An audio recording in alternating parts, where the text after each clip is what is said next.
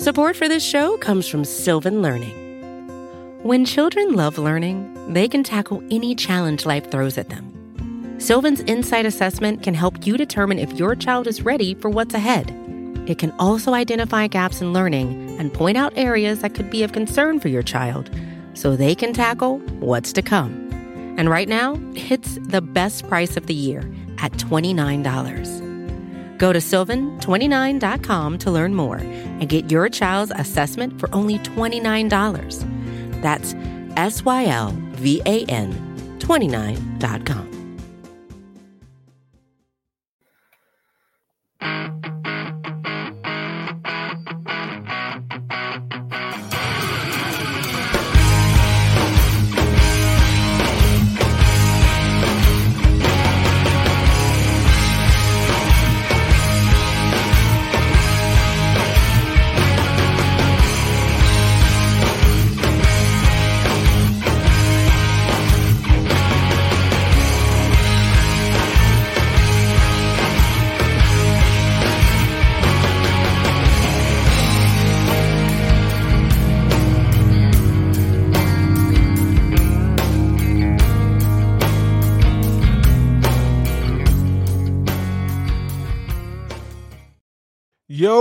Yo, what is up? It's your boys. We got AJ in the house and your boy Sterls. We on here on the Hump Day Hotline right here on the Buffalo Rumblings vidcast feed. AJ, how you doing, man? I'm doing good. Trade deadline coming up on Monday. The Bills with a huge game tomorrow against the Tampa Bay Buccaneers at home, a team that's 3-3. You know, same spot in the Bill as the Bills right now. Obviously, that will change, but both the 7 seeds in their respective conferences. So it should be a fun one. Yeah, you know what? It should be fun, but will it be fun? I think that's the question that a lot of us are having coming into this game, man. And I gotta be honest, I don't even know if I'm like over the Patriots loss yet. Like, where are you at on that, man? How you feeling with that? Yeah, so the first thing that comes to mind is I think that I'll start with the defensive side of the ball. The loss of Matt Milano, the loss of Daquan Jones, hopefully they can return at some point at the end of the year. But for now, you're going to have to roll with, the punches with Williams and Dotson kind of taking turns at that position with Williams struggling. Dotson goes in and kind of fills that role. And then you have, the Jordan Phillips and Tim Settle and Poona Ford now getting reps after being healthy and active for the first few weeks. The defensive side of the ball right now for me is the bigger concern just because of the fact that, you allowed a team at home. They couldn't put anything together for the past couple of weeks. They were outscored by 70-plus points in their last 3 games. You have the Patriots just they aren't good offensively to kind of put it straight and simple. Reminder Stevenson. AJ. Yeah. Reminder Stevenson. He hasn't been, the back they've wanted him to be. I think they've had a lot of injuries on the offensive line that's kind of had them to do it like a little makeshift thing. But the defense for me is just a concern moving forward. Again, they're going to have to figure it out, especially situationally. Like I'd love to have seen the Bengals a couple of weeks ago against the Seahawks. They put up 17 points, but the Bengals found 2 stops in the red zone against the Seahawks on back-to-back possessions to kind of win that game. The Bills had that opportunity on the defensive side of the ball after the offense took the 25-22 lead, and they failed to, even hold Mac Jones to a field goal. So the defense for me is a concern. Again, filling those holes. The injuries are catching up to them, and they've been DVOA-wise. They went from the 2nd best defense in football, weeks 1 through 4, to now the 28th best defense. So that kind of calculates 6 yards on a 3rd and 10 is better for a defense allowing that than 6 yards on a 3rd and 5. That's not a good thing. So it calculates all that stuff. And the Bills just haven't been good at it. They've allowed the most explosive plays at 46. Sorry, 2nd most. So they're just, again, the defensive side of the ball is a struggle for me. Maybe I'll let you get to the offense and your thoughts on the offense, but I can share my thoughts once you're done with that. Yeah, no. And shout out to Aaron Schatz with the DVOA rankings, man. Like that to me right there, that's a ticket, how effective are we expecting the Bills defense to be when you have that many key injuries to guys Daquan Jones is the unsung hero of this defense. He's the superhero that we all needed, that we didn't know we needed. You know what I'm saying? Like, he has been incredible this season, and unfortunately, we probably won't see him till January, if that, right? Matt Milano coming in. Man, he's played so well in the absence of Tremaine Edmonds. I mean, we definitely kept a better linebacker, but yeah, I mean, I think, we didn't even talk about corner. Corner is still, I think, still a major issue to me. I think the athleticism lacks there. I think Benford's a decent athlete, but I mean, expecting Dane Jackson to go, man on man against some of the conference's best players, I think that's where we're going to have some issues, right? And we haven't really seen the Bills really get exploited outside of the Jacksonville game and from the pass perspective. I think we're going to start seeing that tomorrow. I think those corners are going to be expected to play on the island, if you will, if the Bills aren't getting pressure with their front four. Yeah, it's interesting you say that, Sterling, because the blitz rate for the first few weeks, like before the Matt Milano and Daquan Jones injuries, their blitz rate was around like 15%, but their pressure rate was like high 30s. And now with the injuries, now they're expecting, less production with the injury to Trey White and your boundary corners. They're now blitzing at like an above 30% rate the past few weeks, and their pressure rate's gone down. So again, it's kind of like last year. They started out with a high pressure rate. Then the loss of Von Miller, the pressure rate kind of went down. Same thing happened in this year. They lost Trey White. They're now blitzing more, but they're actually getting less pressure. So that is a concern. I think with Greg Rousseau going through that foot injury that hopefully he can continue to get better. And Von Miller also ascending with that knee injury he suffered last year, just coming back. So the D-line, I think, will get there. But it's still, again, like blitzing more and not getting more pressure. It's just not a combination. Not a good recipe. Yeah, no, it's not a good combination. I still have hope for the defense. The defense is not where, I want to cut my teeth, right? Like, I don't know what side of the spectrum you're on, but like, this is where I tend to be. Sell it all and just sell out on offense. I mean, look, the Bills are in a prime position offensively if they want to be. I don't think this conservative approach that they've taken the last few games, philosophically, I guess you would say that was from Sean McDermott. I just don't think it works. I don't think that's Josh Allen's play style, right? You can't. He's one of those guys. You can't take a racehorse and make him a show horse where he just trots around the yard. That's not who Josh Allen is. I love the fact that his completion percentage is 70%. That looks great, right? He still looks good in terms of yards per pass. He still looks great there. The amount of time that he takes to throw the ball, average time to pass looks good, but we're not seeing the high variance of playmaking ability. The deep ball has kind of vanished from this offense. And I think that's something that needs to come back to fruition with this offense, because without those things, I think teams have kind of keyed in on, okay, this is what we need to do to beat the Bills. Kind of like what we saw with the Cincinnati Bengals. We're going to take away Diggs, and then we're going to expect other players to step up, and we're just going to dare them to do what they have to do, and they haven't been able to live up to the expectation. Yeah, it's fair with the offense, Sterling, because last year it was like, they're almost taking the shot too much. It was like consistently going for the deep shot. They did it a lot. Now this year it seems like it's the exact opposite. They're doing a lot of things underneath. Obviously, a lot of teams are now playing a cover 2 high shell on them. So that's obviously a big part of why they're going underneath. But Dorsey had it drawn up, and we can get to the offense now because the Dorsey kind of narrative going on, and maybe we can both address that. Maybe you have a different opinion, but Dorsey had a play drawn up last week. Diggs got behind the defense on a deep post route. Allen missed him. So again, like they're willing to take the shots. I think as time goes on, maybe they go a little bit more up tempo this week. I think they have found success there with up tempo. I think going 11 personnel now with the Dawson Knox injury, that could maybe open some things up down the field. But again, the offense for me, it comes down to Josh. He's been not good at his checks. He does not understand where the blitz is coming from and how to get the ball out quickly. There was about 4 or 5 plays.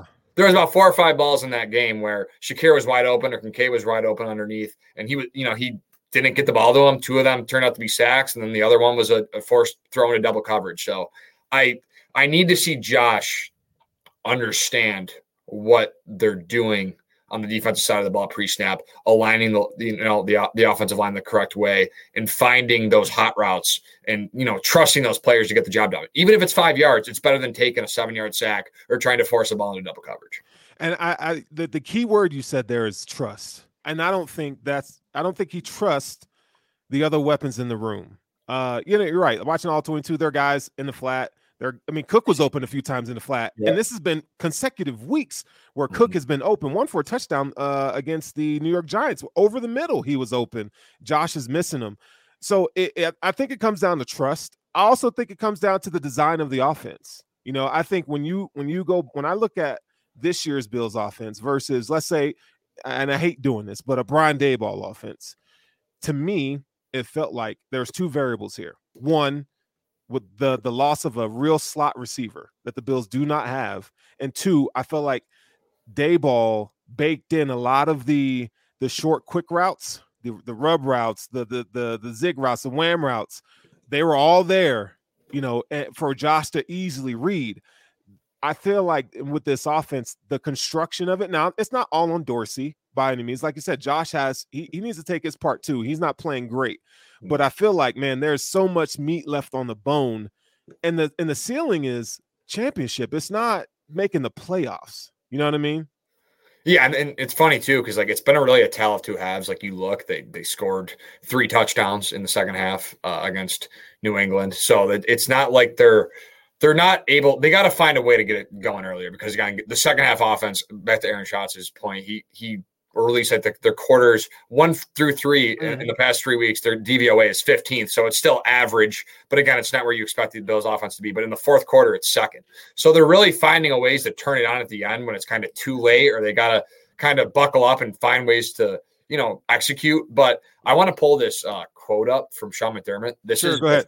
This is before the this is 2021, right after the Bucs game or something like that, right when they kind of clicked, when they were 7-6, everything, everyone thought the world was falling.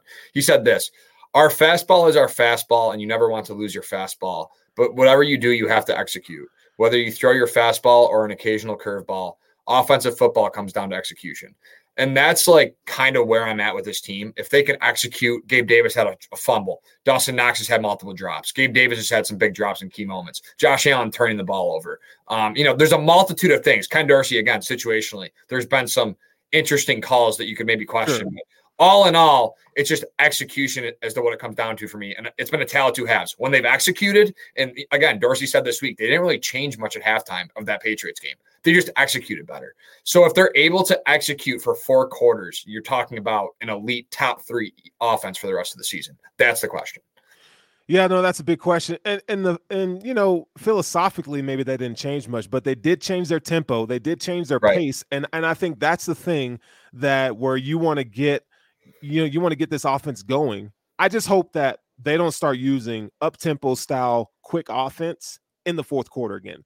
Can they come out on Thursday and maybe start the game that way?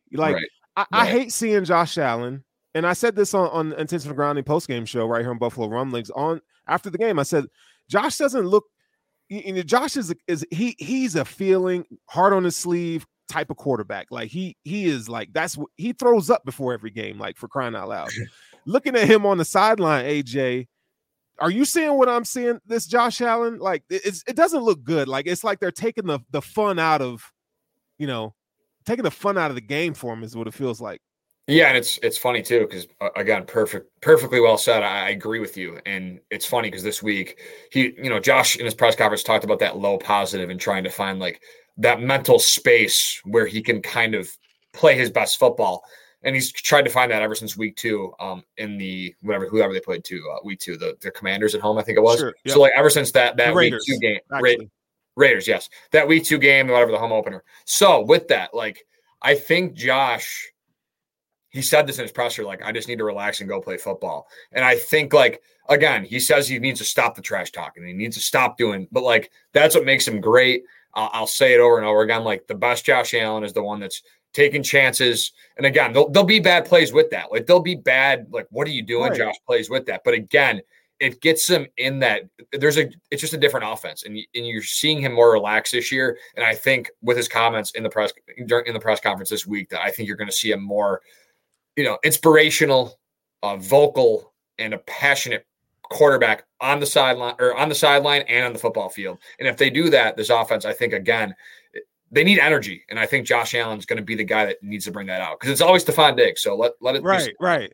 I mean, I love the optimism, AJ. I love the optimism.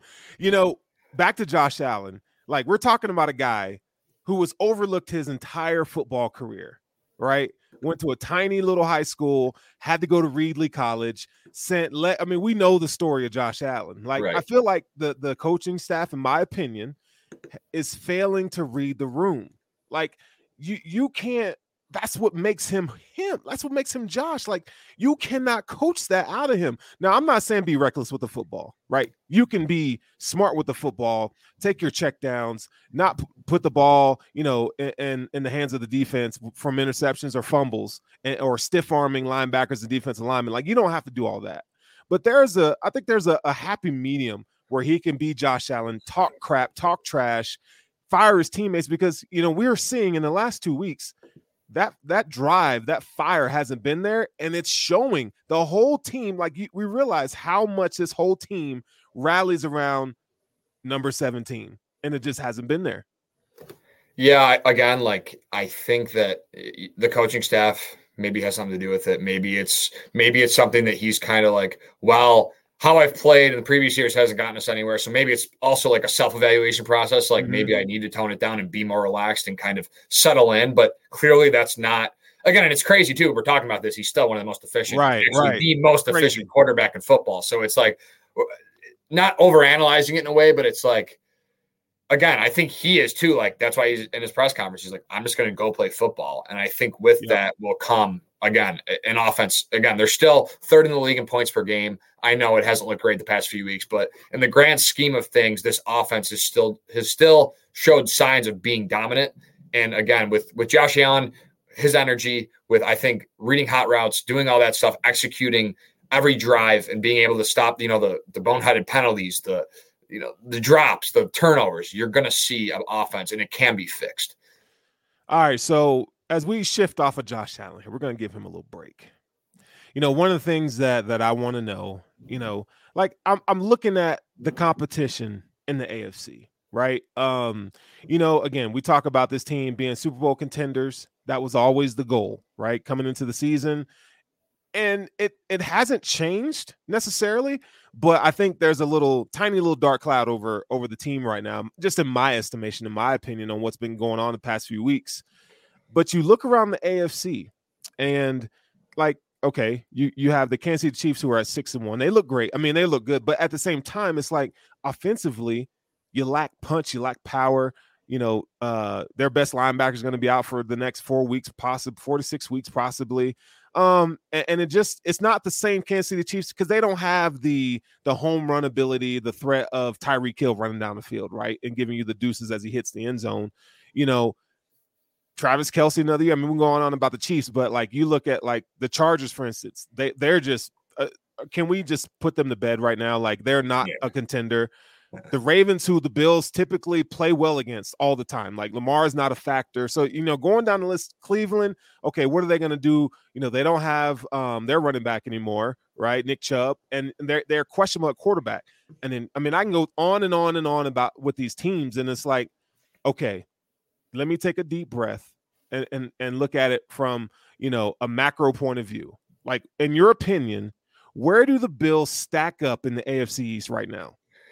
Yeah, so if I were to go tier-wise, like right now, I would put, I think, again, like, it's always this weird thing with the Chiefs. So you start the year, the Chiefs don't look the same, man. Like, they're just not the same team. They're struggling. And now, like, they found the rhythm, I think, a little bit against the Chargers last week. Again, albeit the Chargers don't have a really great defense. But right. Again, I think the Chiefs, looked good. And again, they're 6-1. I would put them, again, they're just, dude, they just find ways to win. And when they're not, even when they're playing bad, and when they're playing great, which they usually play great. It's coming up. It's almost November. Patrick Mahomes has only lost one game in his career in November, December. So, like, they're coming. Like, they're going to hit their stride. Yep. So obviously, I'm going to have them above the Bills right now. I think the Bills match up well against them.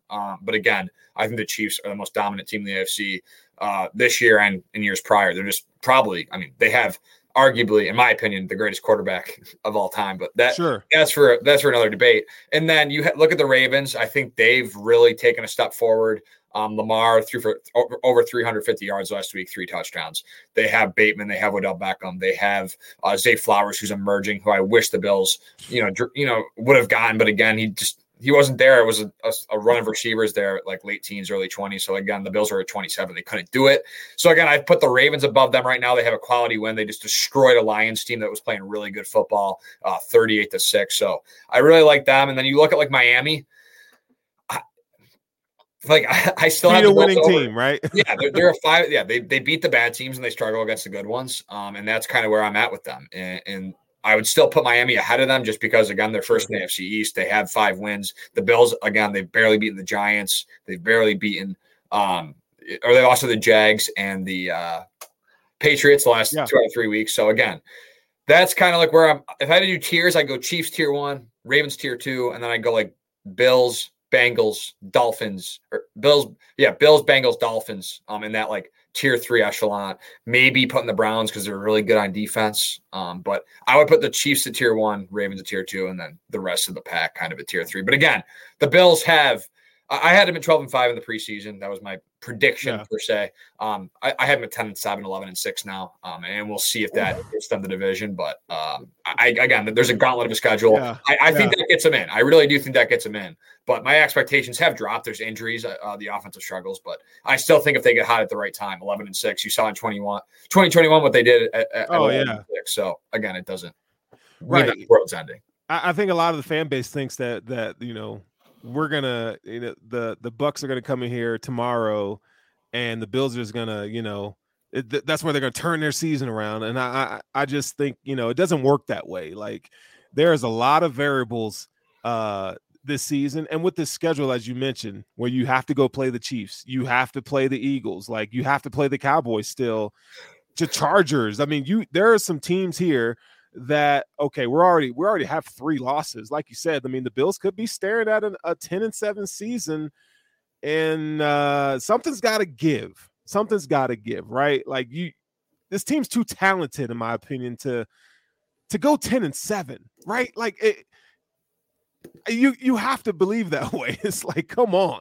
Yeah, I would say this without without Milano and Daquan Jones, I think it really puts them at a disadvantage defensively. You can't cover the middle of the field. You can't clog up the middle against these running backs. They already had trouble against the run at times with these Daquan Jones. And again, they were without Ed Oliver last week, so him coming back, he's questionable.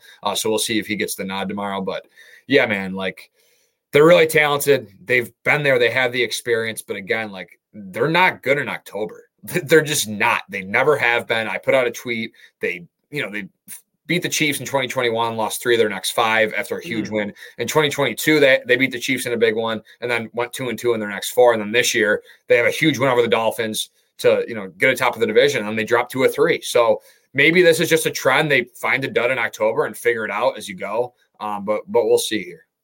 Yeah, no, we're gonna have to see. Funny, we don't even talk about the Bengals, right? We don't even really mention them. And that was a team that knocked us out of the divisional round last year. What have you seen of Joe Burrow this season? Just real quick. There's a lot. We talked about the offensive line struggles that they have, and I mean they're getting a little older with Joe Mixon at running back. He's not as effective as he once was. What's going on with Hollywood Joe here? Yeah, so I mean, for me with Joe, first of all, I think if you're gonna use the Josh Allen elbow excuse last year for why he kind of struggled midseason, I'm gonna say that the calf has affected him. He did not look his full capability. He wasn't comfortable in the pocket. Now I think he's found that the last couple of weeks, but again, their offense has still kind of struggled. T. Higgins has been absent. Like everyone's clamoring like, oh, Gabe Davis is this, bum wide receiver too. But, T. Higgins, statistically speaking, factually speaking, has not done as well as Gabe Davis. Like analytics prove it too. Like he's not had a good year. So they need to get him going. The thing with me, okay, Joe Burrow's stats this year, he's 63%, 1,200 yards, 7 touchdowns, 4 interceptions.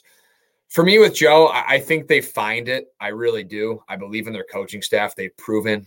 Lou, the defensive coordinator, has done a really good job there. They're very good at situational defense. And then their offense is always does just enough. Zach Taylor and that crew. So the Bengals, for me, like I know the Bills, not the foreshadow, but the Bills do play them in a couple of weeks. I think the Bengals, just based off of what they've done to the Bills, and they've kind of looks like they figured them out. Maybe the Bills have some things to sprinkle in. But yeah. The Bengals have the Bills' number, but we'll see. The Bills have proven to be good against teams they've lost to, and when they play them again, they do a good job. So we'll see what happens. But again, I think the Bengals they're going to find a way. I still feel like that. Again, really, so you feel the Bengals? You mentioned the Bills being not an October team. I feel like the Bengals kind of in that same boat too, right? And they kind of start to struggle mid-September to mid-October kind of thing, which has been evident in the last couple years. I still like Joe Burrow, man. Joe Burrow's he's a dog for a quarterback. Lou Anarumo, like you mentioned, is probably one of the top 3 defensive coordinators in the league. Now they are missing, 2 quality safeties that Jesse Bates and Von Bell are not there anymore. So I think they're having to overcome that. But they got my guy from Michigan, Daxton Hill is balling out. So I love him. Yeah.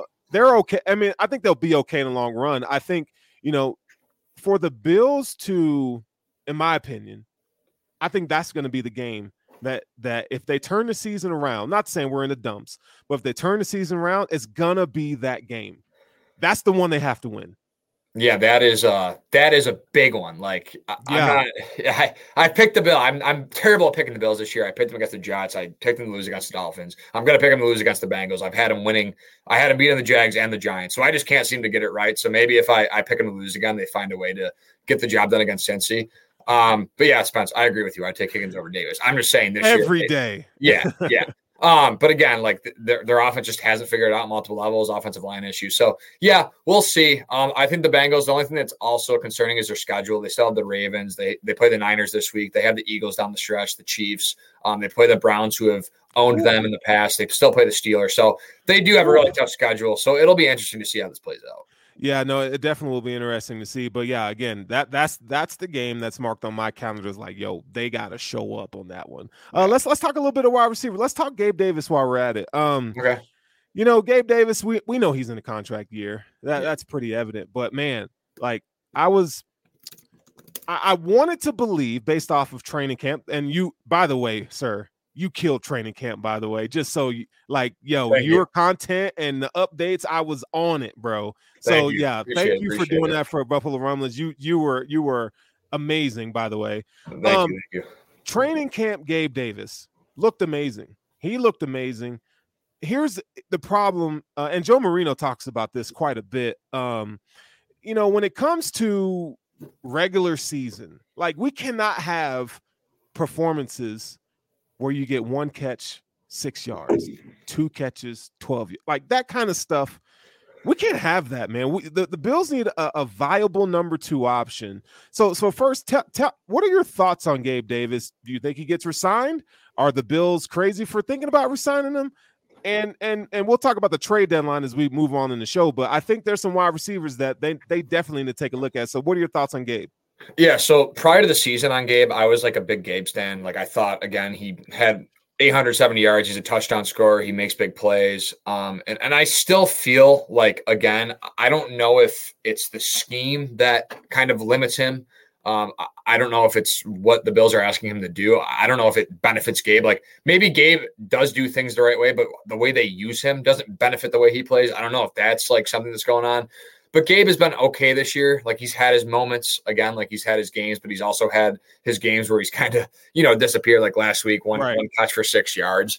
But like again, when you want to get like Dalton Kincaid involved, and he's getting 8 receptions a game now, like not a game, but has 8 receptions last game. And you're trying to get the ball to Shakir a little bit more, and he gets more reps. And you're using Knox, and you're using Cook and Murray in the backfield. There's a lot of targets to get around on this team, and they're running the ball more this year. So I like Gabe. I'm kind of like settled that I think he's gone. Like, I don't think they're going to extend him at this point. I think they would have done it already. And I think he's going to ask for $13 to $15 million, which I don't think the Bills should do. But when you look around like the free agent market, it's hard to be like, but what can they really do? Like Curtis Samuel is kind of a guy that's intriguing to me, but like, I would like them to also draft and attack a wide receiver in the draft, like in the round 1 of the draft, if they went that route.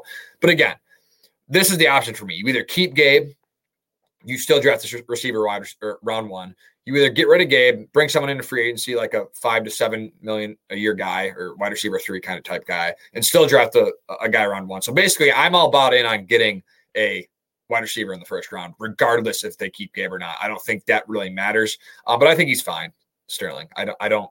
He does what he does. He makes big plays sometimes. Sometimes he disappears. A lot of wide receiver twos, if you look around the league, are the same way. And I'm telling you, Gabe Davis, statistically, analytically, is better than 20 wide receiver twos in the league. You really hold him in that high regard. Yes, top 12 wide receiver too. Whew, man, yeah. That's rich. He's better than DeAndre Hopkins this year at every level. A wide receiver one in Tennessee. Now, I would still like them. Like if they traded for DeAndre Hopkins and, he came on, I would not give up Gabe for him straight up. Like I would not do a Hopkins Gabe. You might think I'm crazy, but I would not do a Davis for Hopkins. No, he's a younger receiver, and there's more potential there, long-term potential, right? I think that's the thing where we kind of get fool's gold. Like Gabe's a limited receiver, so if you put him in the right offense where he's just attacking downfield all the time, I think that's probably his best use. But it's square peg round hole. Trying to get him to run these short intermediate routes, and this is not working. He just doesn't uncover quickly. And Josh is kind of eyeing on Stephon Diggs, and again after that, he really doesn't trust anybody else. I think if they're gonna fix Gabe or get him more productive in this offense, I think they got to go to him early. I think just like Josh Allen, Gabe is one of those guys that needs that confidence. Like they need, like I liked what they did when they start going to him early. Was it the 2 games before? Not this game, but it was the Giants, where they in the first quarter they were like, okay, we're gonna get Gabe involved in this game, and he fumbles. Like that just kind of ruined the momentum.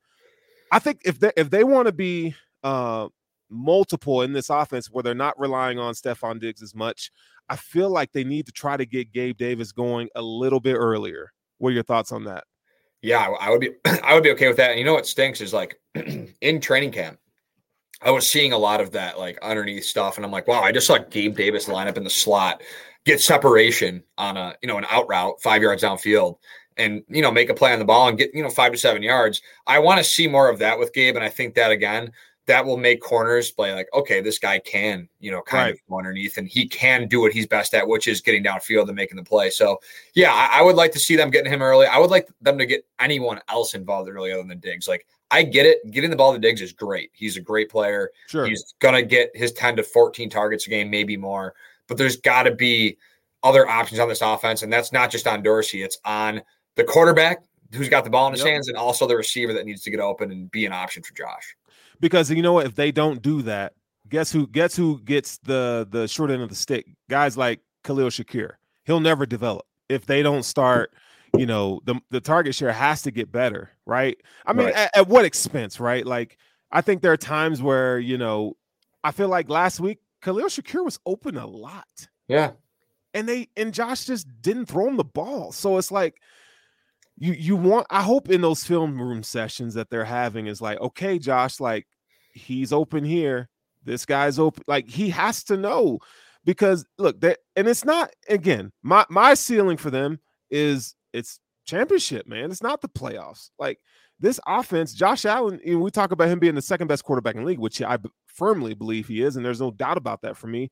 You just want to see him more comfortable. So, we kind of, pull straws and trying to figure out, okay, what is the problem? But like we said earlier, this offense is still productive, but man, the sputtering, I think that's the thing that really irks a lot of Bills fans out there, is that in game situationally, and then it just stagnant and sputters.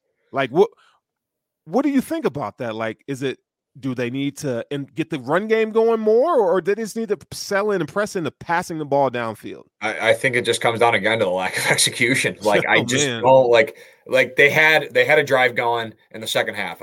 There was only a drive they didn't score a touchdown in last game against the Patriots. 4th and 2, they had the play was there. Dawson Knox drop, and I get it. He has the wrist issue, and I get that. But like that is just executing a simple first down, move the chains, keep the drive going. Tyler Bass, 3 missed field goals the last 4 games. Again, execution. Yep. Just it's as simple as again, like the Giants don't even have a chance. And I get it. You can be like, they should have just ran the ball there and made the Giants use their last time out right, and kick the field goal. But again, like I want them to win the game. If you get 8 yards, you have Josh Allen and a great offense, you go and get the 8 yards. Again, Josh Allen was a bad throw. Dawson Knox could have caught it, but it was on both players there. I just think the Bills need to execute better in certain situations, especially situationally. But yeah, the first half woes. 10 points in the last 3 games in the first half against the Jags, Giants, and Patriots. It just can't happen. Again, you're putting your defense in less than ideal situations, only putting 10 points up in 3 halves. And I get it. Like, the defense is what it was supposed to be. But when you lose Milano and Jones, it can't be elite. And Josh Allen's been the benefit of that. Yeah. Joe Burrow has never had a great defense, but you know what it's been great at? Situationally. The Patrick Mahomes has never had a great defense, but you know what his offensive line did against the Eagles in the Super Bowl, a team that had the most sacks in the NFL history? They didn't allow 1 sack. So it's just about being better situationally and being able to go into matchups and have confidence and not overcomplicate things. They got to simplify it. Just do what you do best. Don't let the defense dictate what you're doing. You dictate what the defense is doing. Yeah, no, I totally agree with that philosophy. AJ, I don't know how well adept you are with the NFL draft, but have you done any studying on these wide receivers, man? Marvin Harrison, Keon Coleman, the kid from I don't know his name right now, but from Washington. Romeo and Dunze. Yes, yeah, him. So there's a few guys that I've kept my eye on, but I really don't. I'm so NFL focused that I usually dive into like the Senior Bowl and all the combine stuff. I kind of do that in like January. All right, so where I cut my teeth is draft. Okay, so I got like 7 receivers that I think are worthy of a first round selection. Okay, 7. Now, if the Bills don't go and get a wide receiver at the trade deadline, if they don't get a wide receiver, or if they let Gabe Davis walk, man, there are 7 wide receivers that I think could really make an impact on this team, and they all look different. You got guys like Johnny Wilson, 6'7". He'll probably go second, third round, right? But Johnny Wilson's a dog. I don't know if you saw him play at Florida State. He's great. Malik Neighbors. I would love a Malik Neighbors in this offense. 6 foot, can run 4.4 speed. Xavier Worthy, he's a speedster. I think he could probably play in the slot. There's so many different options that the Bills could take a look at. And I don't even think they'll go wide receiver in the first round this year, but we'll see. All right. So a couple names. I hope, man, I take 2. Take 2 receivers. That's what I'm saying. That's what I mean. Like, if you're go trade for Jerry Jeudy, this is where I'm at. Like, if you wanna get to the trade deadline, like Jeudy, Renfro, Darnell Mooney, DeAndre Hopkins, like any of those guys, I would be okay with maybe Jeudy for Gabe. I would consider, just because I think Jeudy has the 5th-year option. You can keep him for another year and also draft the first-round receiver. So now you have Jeudy, a first-rounder, plus Diggs. Like, that's a pretty solid crew. But I don't. I don't agree with that comment from my guy Matt. The only reason why people are saying Jeudy is trash is because Steve Smith dogged him. I think there are things to play, and I love that you brought up Jerry Jeudy. I think because when you watch the all 22, like what I'm looking at from a wide receiver, like I'm looking at how does he set up his routes? What's his release package like? Can he get in and out of cuts at the top of a stem of a route? What are his hands like? And when you look at all those things, the tape says Jerry Jeudy's a good wide receiver in a bad situation. Yeah. You know what I'm saying? So people out there who don't like Jerry Jeudy because he's kind of being an ass right now, you have to also look at it from a player perspective. He's a young dude. He really hasn't lost much his whole life. He's always been the top guy. You come into a Denver Broncos organization that's been in disarray for years. I live in Denver right now. I hear about it. I see it all the time. I talk to people who are part of the, who are close to the organization, like radio guys that are my friends. Right. I talk to them all the time.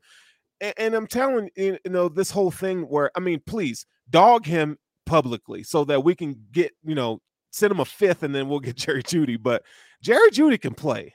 That dude can play, man. I would love, like you mentioned, Hunter Renfrow. Oh, that's what we really need is Hunter Renfrow in the slot. I think that will unlock a lot for this offense. It's interesting because, I get the Renfrow. I would be fine with Renfrow as a day 3 because, at the end of the day, the Raiders are just he has to – I don't have the exact numbers, but he's owed a lot of money, and they're going to have to eat a lot of that money for the Bills to be comfortable with. They can't even afford it. They signed him to a $29 million contract, 2-year extension. Is that correct? Yeah, I could actually double check that real quick. But yeah, his contract right now would they would have to eat a lot of it in terms of, let's see here. His yearly cash this year is 11 million. So there's about 10 games left. So yeah, they probably still owe around 8 million, 7 million for the rest of the year, around there. So they're going to have to eat 6 million of that to get like to 2 million. And then the Bills can probably work it that way. But yeah, Renfro, again, he's a good player. But again, I think Shakir, again, I'm not saying Shakir is great, but there's Hardy, Shakir. I think there's someone in house that can play that role. I want like a Judy that can play, the boundary, multiple. Right. I want that versatility. So if that's the case, then which makes sense. I mean, I think the slot position for Josh Allen it's almost as like, old school quarterbacks relied on their tight end.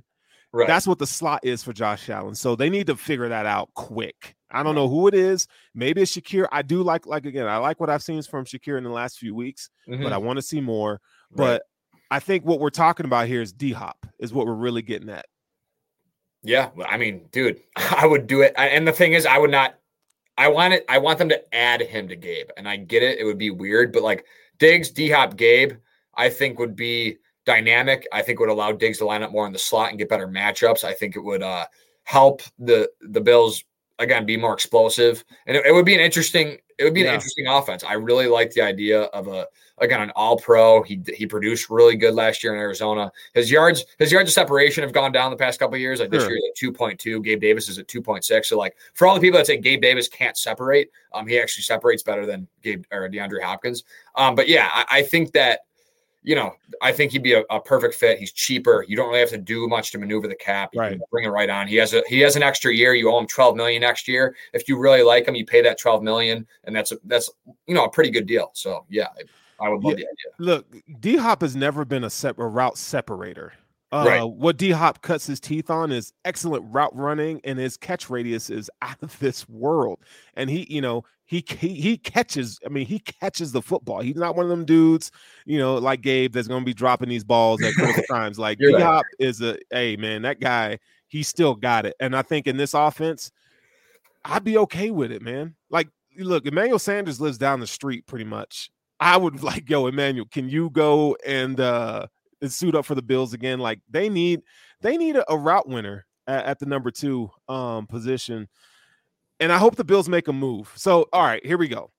Let's talk about this. So you be Brandon Beane.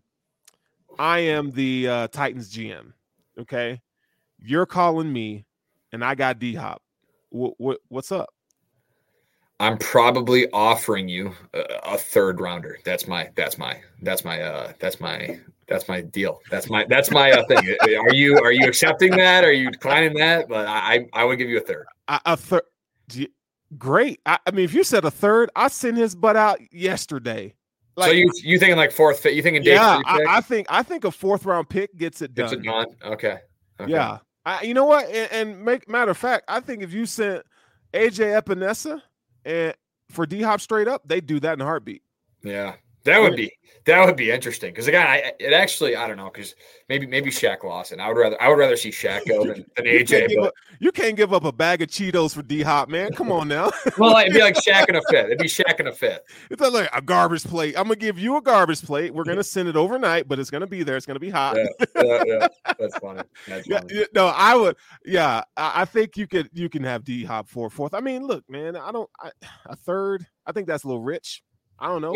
Okay. It might be a little rich. Derrick Henry is another name. Now the problem is the money. That's why. Like it's not like the Bills have to. They don't owe him anything. So like again, they have an out after this year. You're only paying him like 1.25 million this year. So it's like he has the incentives that are likely, but that just being active. So it's like $60K every game he's active. He gets $60K. So you're gonna have to pay that. But again, that's $400,000 if you look at it. So it's not that much. So you're only paying him like $1.5 million. Malvin Henry says, no way we trade AJ. They probably won't, but you're not going to be able to resign him. Every time AJ Epinesa gets a sack, that price tag goes up and up. And I don't know if good for him. Good for him. He's right. Good for him to get out of here, man. Go make your bread somewhere. But I just don't think it's going to happen, man. I don't think the Bills are going to be able to resign him. It sucks. This is year 3 for him, year 4 for him. And he's finally starting to come in, to a decent to good pass rusher.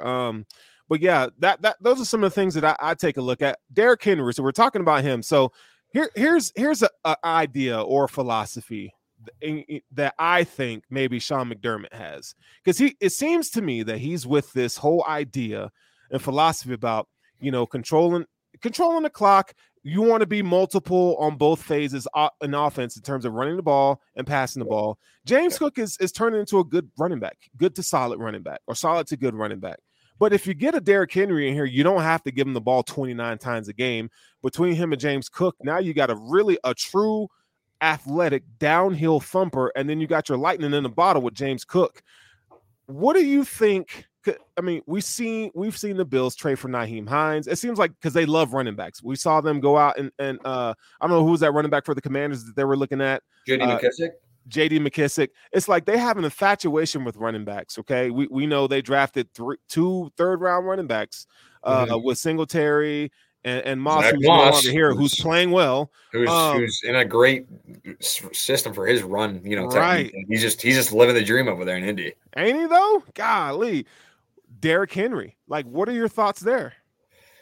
I mean, I'm indifferent. Like, I haven't really put that thought in my mind because I just don't think it's something the Bills will do. I think they like what they have in the running back room right now, and I don't think they want to really, ruffle the feathers with that. They have James Cook. They're going to continue to develop. I think they're going to continue to develop him and then bring in guys like, Harris and Murray for the next few years on these veteran minimum deals. Because again, the running back market isn't, anything special. Right. Probably the Titans are probably going to have to eat. I don't know his contract either because I haven't even thought of it just because I didn't think it's something the Bills would do. But again, he's probably expensive. You're probably going to have to give up maybe a 4th, 5th rounder. Again, I don't know. I'm indifferent. I could care less. I want them to stick with what they have in the running back room. I don't really care for Henry. I agree with you. I just feel like the McDermott philosophy and how he views offense, I think they're probably, in my opinion, I feel like they're more prone to trade for like a Derrick Henry than they are going to get a D-Hop. That's what I feel. That's a hot take, but I like it because I wouldn't say it's a hot take if you're looking at it maybe from the Sean McDermott philosophical side. But I just think that what they have with Murray and they have Ty Johnson, who's, again, I don't know if he ever carves out a role. I don't know the future of Damian Harris, but again, I think they have the depth there. And it's something, and the Sean McDermott philosophy thing, it's interesting. It's an interesting conversation because obviously Dorsey, everyone freaked out. Sean McDermott has a say in the philosophy. It's dude, he's the head coach. He's the head coach. He's going to. Yeah. So I understand kind of the concern because you've seen Josh not run as much this year. Maybe that has something to do with McDermott's kind of idea and, move the sticks, move the chains, keep everything in front of you, get first downs, put these 15 to 20 play drives together, take time off the clock. Maybe that is something to do with Sean McDermott, but I think as time goes on, I think Sean McDermott's smart enough and is coached in this league long enough that maybe he gets away from that and say, hey, maybe we can try to go this up tempo. Let's punch them in the throat right from the get-go, put my defense in better situations later so that the offense can just finish the game, take over, and that's how it's going to be. No, I would love to subscribe to that idea, AJ. I just think these coaches sometimes are stubborn, right? Yeah. They get a little stubborn. They get in their own way sometimes. I mean, they're human beings at the end of the day, right? And it's just the whole – and this kind of philosophy or idea that I have stems back to when Daboll was running the conflict and the friction between Daboll and McDermott. I feel like Daboll wanted a more air it out kind of, 11 personnel were going down the field, whereas Sean wanted a more conservative approach. And that probably is a slight towards him. Right. Both aren't wrong. Both aren't wrong. You can win both ways. I mean, the Giants are 2-5 last year or this year and just signed Daniel Jones. They're not in it. Daboll's not looking too smart right now. Right. But. So I don't know, man. It's something to, it's something to keep him. I can't wait till the trade that, dude. I'm gonna tweet at you, okay? All right. You're gonna be you're gonna make him be they're trading for Derrick Henry for Sean McDermott's philosophy. Watch when NFL.com puts up the Bills trade for Derrick Henry, I'm gonna be like, see, God dang it, you heard it here. For the philosophy, baby. For the philosophy, baby. We should make a T-shirt for the philosophy. Hashtag. Put up Cal Reed 26 shirts. Shout out. All right, so as we wrap up here. Let's get our final thoughts about, the upcoming game tomorrow. Okay. The crazy thing about this game is one of these teams, they're going to be 0-2 in their last 2 games played. And I hope that's not the Bills. What do you think some areas to attack this Buccaneers defense? How do you think the Bills should attack it? I think, like we've been talking about all game, you come out. They're a good defense. Levante, sure, yeah. Devin White, Vita Vea, he's questionable. Maybe he goes. They have a lot of talent. They lead the league in turnovers. They're very good at getting off the field on third and down situations. So I want the Bills to come out and whatever they want to do. It's going to be 11 personnel. It's going to be a lot of Kincaid. Maybe you see an activation with Andy Isabella. Maybe that's something they do. Maybe they go like 5 wide. Maybe there could be something brewing, but I don't know. You're gonna get people excited, and when the Andy's not out there, I know that would be like the training camp hero is active. But I just want to see them with some up tempo, going fast, and I just want them to attack underneath. Understand that they're going to bring pressure and be able to get it out quick, and then that's when everything else opens up. The defense will naturally, even if they're not trying to, they will get closer to the line of scrimmage, and then I want to see the Bills in the second half. Do what they did in the past couple second halves, slow methodical drives down the field underneath, but with some tempo, and then the second half kind of go for the kill shot and put it away. That's kind of what I want to see this game, like how this game unfolds. But again, that's harder said than done. And I think that the Bucs have a really, really good defense. They do, and Antoine Whitfield Jr. He's good. They're going to line him up all over the place. One of the things that I look at it with this game coming up, this is a test for Josh Allen. Like Todd Bowles' defenses historically have been really good. These are 3-4 alignments, which I feel like the offensive line for the Bills, we kind of struggled since the Steelers game with 3-4 alignments. Okay. Last week was another case of example. The Patriots kind of run a similar style, but I think, what we're going to see on Thursday, I think it's a little bit better defense in terms of their personnel, what they're able to do, because they got a better front, and they got Antoine Whitfield. They're going to line him up all over the field. You're going to see him at nickel blitzing. You're going to see him at, single high at time. I mean, they just use him all over the field. This is going to be a test for Josh Allen. Can he take the test in terms of, he is going to have to really start out fast, but I think he needs to get these guys going underneath early. So Gabe Davis, this could be a really good Dalton Kincaid game where, if you want to attack that defense, go after Devin White. He's not really good in coverage. He's an athletic freak, but when you talk about processing snap to snap, he's not good there. So I would go after him with Kincaid and put stress on them that way. And then, I would assume, I think they have the 3rd highest blitz rate in the league or something like that. Yeah, that's offensive line's important. And Josh aligned as well. So I think the protection schemes from the offensive line are going to play a huge part in this game. And I think Josh needs to calm down, maybe a little less from under center this game. He needs to be able to, if he has an issue with recognizing, some of these coverages and stuff, I think he needs to be shotgun where he can kind of survey the field, see what's going on, and get the ball out quick.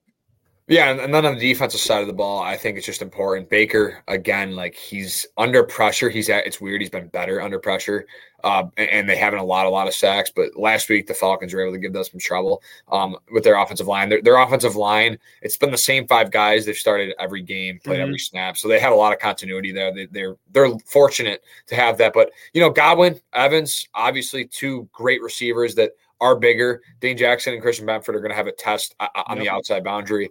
And then you look at, the defense. Hopefully Ed can go. That'd be a huge help. But their rushing offense isn't as dynamic as some of the teams the Bills have played. So we'll see. They got to stop the run, keep everything in front of them. And if they struggle against this offense, it's, I don't know. I don't want to talk about it unless it happens. Yeah, no, I totally get you there. All right, so I'm going to nail you down here. Give me a prediction for tomorrow. What do you think? Oh man, I haven't thought of one. I'm just going to straight up. I'll go 29. I'm just going to do weird scores. 29-18. It's going to be a scoregami game. Okay. The Bills. I think they win by 2 scores, whether that's a touchdown, field goal, or 2 touchdowns. I think they find their footing. They have a better first half this week. They come out with tempo, pace. They come out fast. A lot of empty sets, I think, so Josh can get comfortable and a lot of 11. So I like the matchup, and I think the Bills get it done. at home on Thursday night before a huge game against the Bengals. Yeah, man. I'm going to go 27-16 Bills in this one. You know, it's one of those games like we talked about. Can the offense start out quick? I don't think, we're going to see too much in terms of the run game from James Cook. I think, they got a really solid front, Vita Vea, and just the way the Bills kind of deploy their run game. I think they're going to be running into those guys all day. So this is a game where Josh Allen, I expect him to have at least 280 yards passing, a couple touchdowns here. And then maybe a big play, maybe an interception from one of the corners on defense. This is Baker Mayfield, who's having a decent season for them. I mean, he's not losing the game for them at all. Right. But he's definitely not, winning them games. And I think they've had a hard time with teams with winning records. So I think the Bills cruise to a victory here. But look, there's a lot to be said for a team that lost to the Patriots last week. I just hope this energizes them in the right way.